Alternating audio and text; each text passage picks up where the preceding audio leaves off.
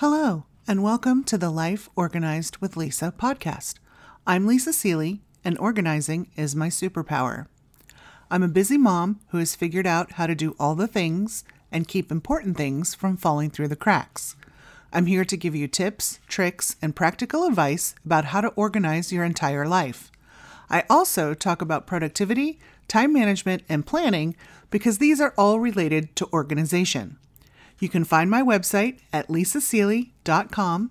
That's lisasealey.com. I'm glad you're here. Today, I want to talk about managing your time. As I'm sure you've heard, managing your time is good for productivity. It also helps with organizing your life. Here are some habits that can help you. Have a morning routine. To do that, you'll likely need to get up early. I know you don't like getting up early. Many people don't. But if you've learned to manage your time well, you will be able to get to bed at a reasonable time, which will make getting up early a breeze. Morning routines can include exercise, meditation, visualization, reading or learning, and planning and prioritizing. After your routine, you'll be ready to conquer the rest of your day.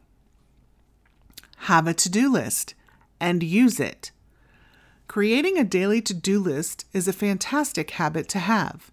Keep it short, 3 items or less, and make sure those items are your top priorities for the day. Refer to it when you're not sure what to do next. Checking things off your list will give you a sense of accomplishment and keep you motivated. Keep your calendar updated. Having a calendar will not help you if you don't look at it or update it. Make sure all important dates such as birthdays, anniversaries, and other family events are on it. Add in vacations, days your kids have off, and all doctor appointments for everyone in your family. Then include work obligations or trips and other miscellaneous things, such as when you are taking your vehicle in to be serviced.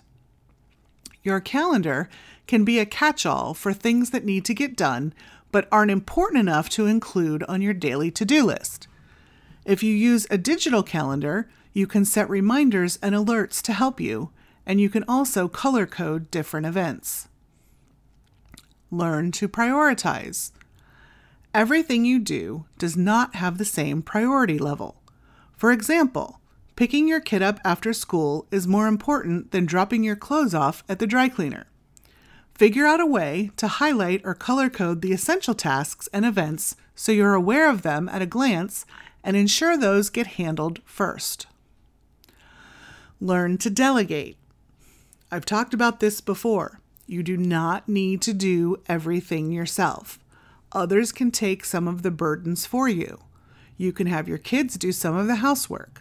You can have your spouse take care of half of the errands. And you can have your assistant return non-essential calls. Figure out what things can be taken off your plate and make it happen. That's it for this week. Thanks for listening. Until next time.